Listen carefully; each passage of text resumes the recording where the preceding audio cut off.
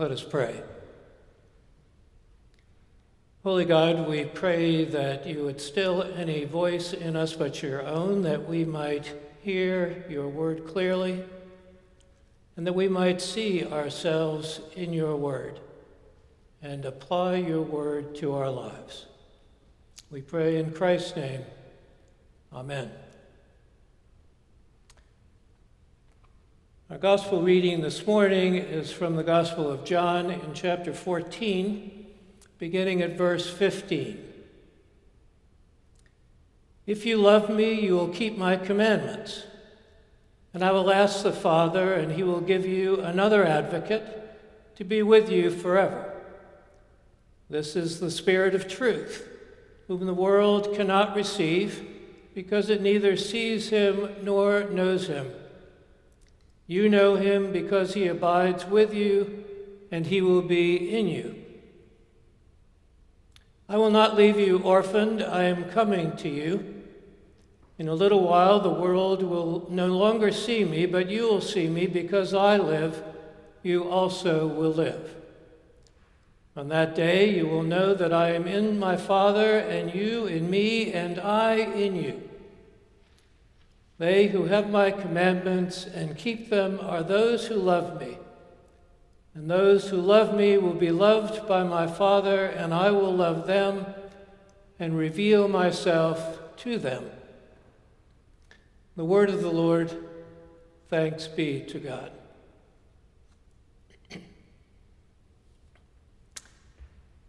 Rick Giuditti had been a fashion photographer. He photographed some of the big names in fashion, such as Cindy Crawford and Naomi Campbell. At a lecture recently to the Department of Pediatrics at U of R, which I saw online, of course, he told how he had begun to wonder why beauty was perceived in one stereotypic way.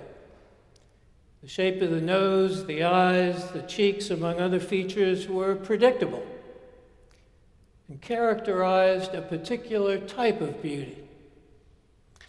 One day on a New York City street, he observed a young adolescent girl with albinism getting onto a bus.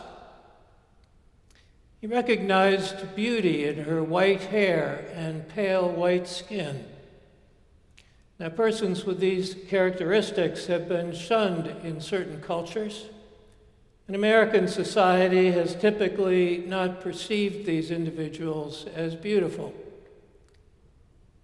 But at that moment, Rick determined to photograph persons whose beauty was generally denied, certainly unrecognized. And his initial focus was albinism. He describes having his first subject walk into his studio. She was also an adolescent girl who approached him with slumped shoulders and her head down. There was no eye contact.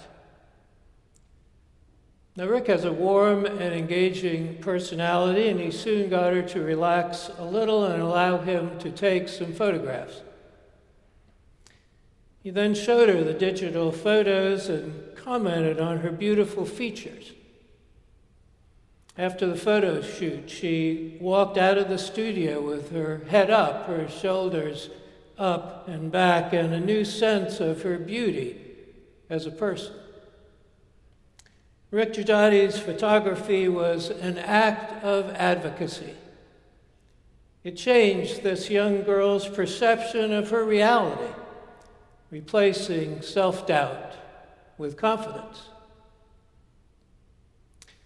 In our scripture reading this morning, we heard about another advocate. Jesus is telling his disciples that he will be leaving them soon. He is saying that his death is near, with a permanent end to his physical relationship with the disciples. Jesus goes on to say that if they love him, they will keep his commandments. The disciples know that that's a tall order. It is to love others regardless of their personal characteristics or their place in society. At a deeper level, it is to recognize real beauty and strength where some people see no beauty at all, or even weakness. For example, in biblical times, lepers with damaged skin and people with paralysis, blindness, or deafness, these were people that Jesus reached out to show them that they were loved by God. The disciples know that they have consistently failed to understand what Jesus is about and who he really is. How do they have any hope of loving others as he does, seeing beauty and strength where he sees it in his absence? And then Jesus gives them a promise. And I quote, "I give you another advocate to be with you forever. This is the Spirit of truth, whom the world cannot receive, because it neither sees him nor knows him." Why is the Spirit of truth impossible for the world to receive? And I put the world in quotation marks. The explanation appears to lie in a conflict of values. The Spirit of truth, which we know as the Holy Spirit, abides with a community that really tries to love as Jesus loved. This results in prioritizing certain values. It is a community that welcomes all people because it truly believes that every person is a beloved child of God. It is a community that makes kindness toward and care for others a priority, no matter what their personal characteristics, preferences, or condition in life. And that is possible because a community of Jesus followers sees beauty and strength where others see only reasons for disappointment. The advocate generates life and love in this community, our community of faith. The result is that we become advocates of a new reality shaped by the Holy Spirit. And that brings me back to Rick Giudotti. He expanded his photography beyond albinism to children and adults with developmental disabilities and genetic syndromes. He traveled all over the world attending conferences of families dealing with these conditions, and he discovered the humanity in these persons beyond their differences from stereotypic norms. He then began to photograph the beauty he witnessed, and as his subjects perceived the beauty in themselves, an interesting transformation began to occur. First, there was self-acceptance, then renewed self-esteem, and then self-advocacy.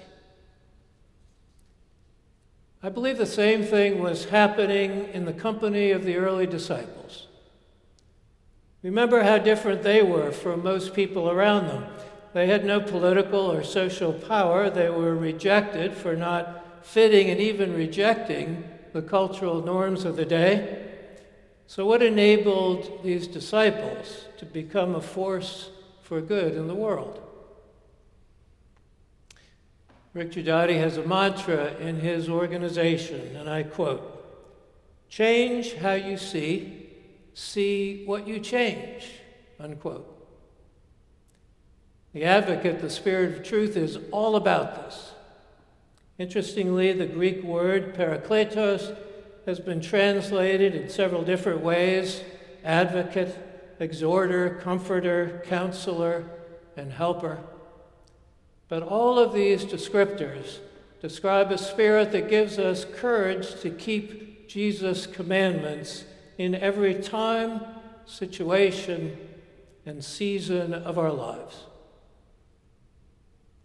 This is what made the disciples a force to be reckoned with, even though they were persecuted for it. The advocate helped them see more clearly who they were and what their priorities should be as a community of faith. We need this advocate now more than ever.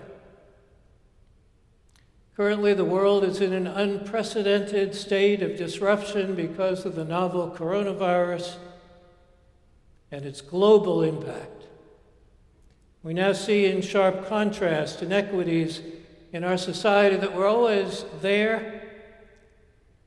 For example, the unequal burden of disease on people of color and those who are poor, the absence of preventive care for those with low incomes, and the low incomes of many who provide essential services related to food distribution and general care for the most vulnerable among us. Moreover, this has resulted in a heightened conflict in values in American society. Our freedom in Christ, promoted by the Spirit of truth, the advocate, seeks the welfare of the community. Individual rights in a crisis that threatens human flourishing become secondary.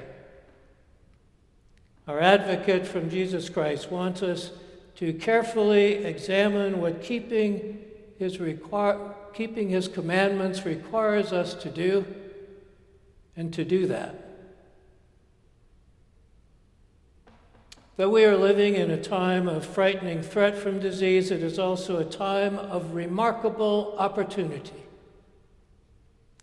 Recall Rick Chagotti's mantra, change how you see what you change. As I mentioned, we are seeing things now that we didn't see before. What does this mean for us as a church community? We are in a kind of exile. It is a different exile than that experienced by the Jews when their temple was destroyed in 586 BC and they were taken off to exile, or when their temple was destroyed again in 70 CE with further dispersion of the Jews. But we're in exile from our sanctuary, and the timing of our return is unclear. Each time the Jewish people returned to Jerusalem after a period of exile, they needed to reimagine their identity and their responsibility to God. The same is true for us. We look to the Holy Spirit, the advocate who has never left us, to determine how we should return and how we should change in order to be a vibrant place of renewal and faithfulness in the next decade. On the issue of return, our COVID-19 task force has been considering ways to mitigate risk when we gather together again. This comes from a deeply held value of caring for the safety of the community. We could allow a small group of people back into the sanctuary when that is permitted by our county, socially distanced from each other, of course. However, perhaps we should wait until we can all return together, a far longer time frame. The decisions to be made are not easy. The Holy Spirit reminds us that obeying Jesus' command to love others with the same love that God loves us is our primary responsibility. If we keep this command, no matter what transition we are in, and no matter what church looks like in the future, we will be the change that our Lord Jesus Christ needs in this place and in this time. One thing seems clear. We must make decisions that value every member. Keeping people safe and leaving no one behind are important ways to value them. The advocate is with us to help us in our commitment to be church and keep Jesus' commandments. But how do we see what we need to see? We can be receptive to the Spirit's leading through two concrete practices.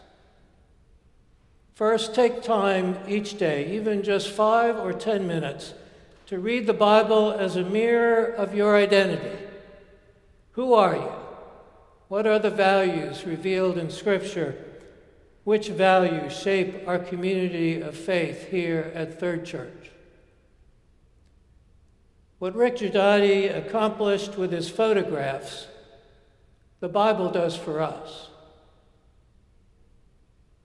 So then take some time to be in conversation with God about God's plan for your life and for this community of faith. We need to constantly rehearse who we are so that we can face the future with courage. We will begin to envision creative ways to stay connected and affirm each other, young and old, as the children of God we are. I shared Rick Giuditti's work with you because I believe there is an important message for us in seeing beauty and strength where others see disappointment and weakness. His mantra, change how you see what you change, is a challenge for us to be open to transformation. Rick was concerned about the perception individuals with differences had of themselves. We should think in these somewhat different terms. Change how you see this new reality we are in with the help of the Bible, so that you can see the changes desired by the Holy Spirit among us. We cannot predict with certainty what change will look like because the future is something we create with the advocate. But it's very reassuring to know that we have an advocate who guides us in our deliberations and commitments if we are open to the movement of the Spirit among us. When we are motivated by our love for each other and our desire to serve others in the name of Christ, we will see things we didn't see before, and the advocate, the Holy Spirit, will accompany us into changes that transform the church in ways that continue to serve Christ. We remain the church, the Third Presbyterian Church of Rochester in this place, and we are whole, even though we are dispersed. Our advocate, the Holy Spirit, exhorts us to do what it knows we can do as disciples of Jesus Christ. My challenge to you, to us all, is that you embrace the change the Spirit requires in this time and this place. In the name of the Father, and of the Son, and of the Holy Spirit. Amen.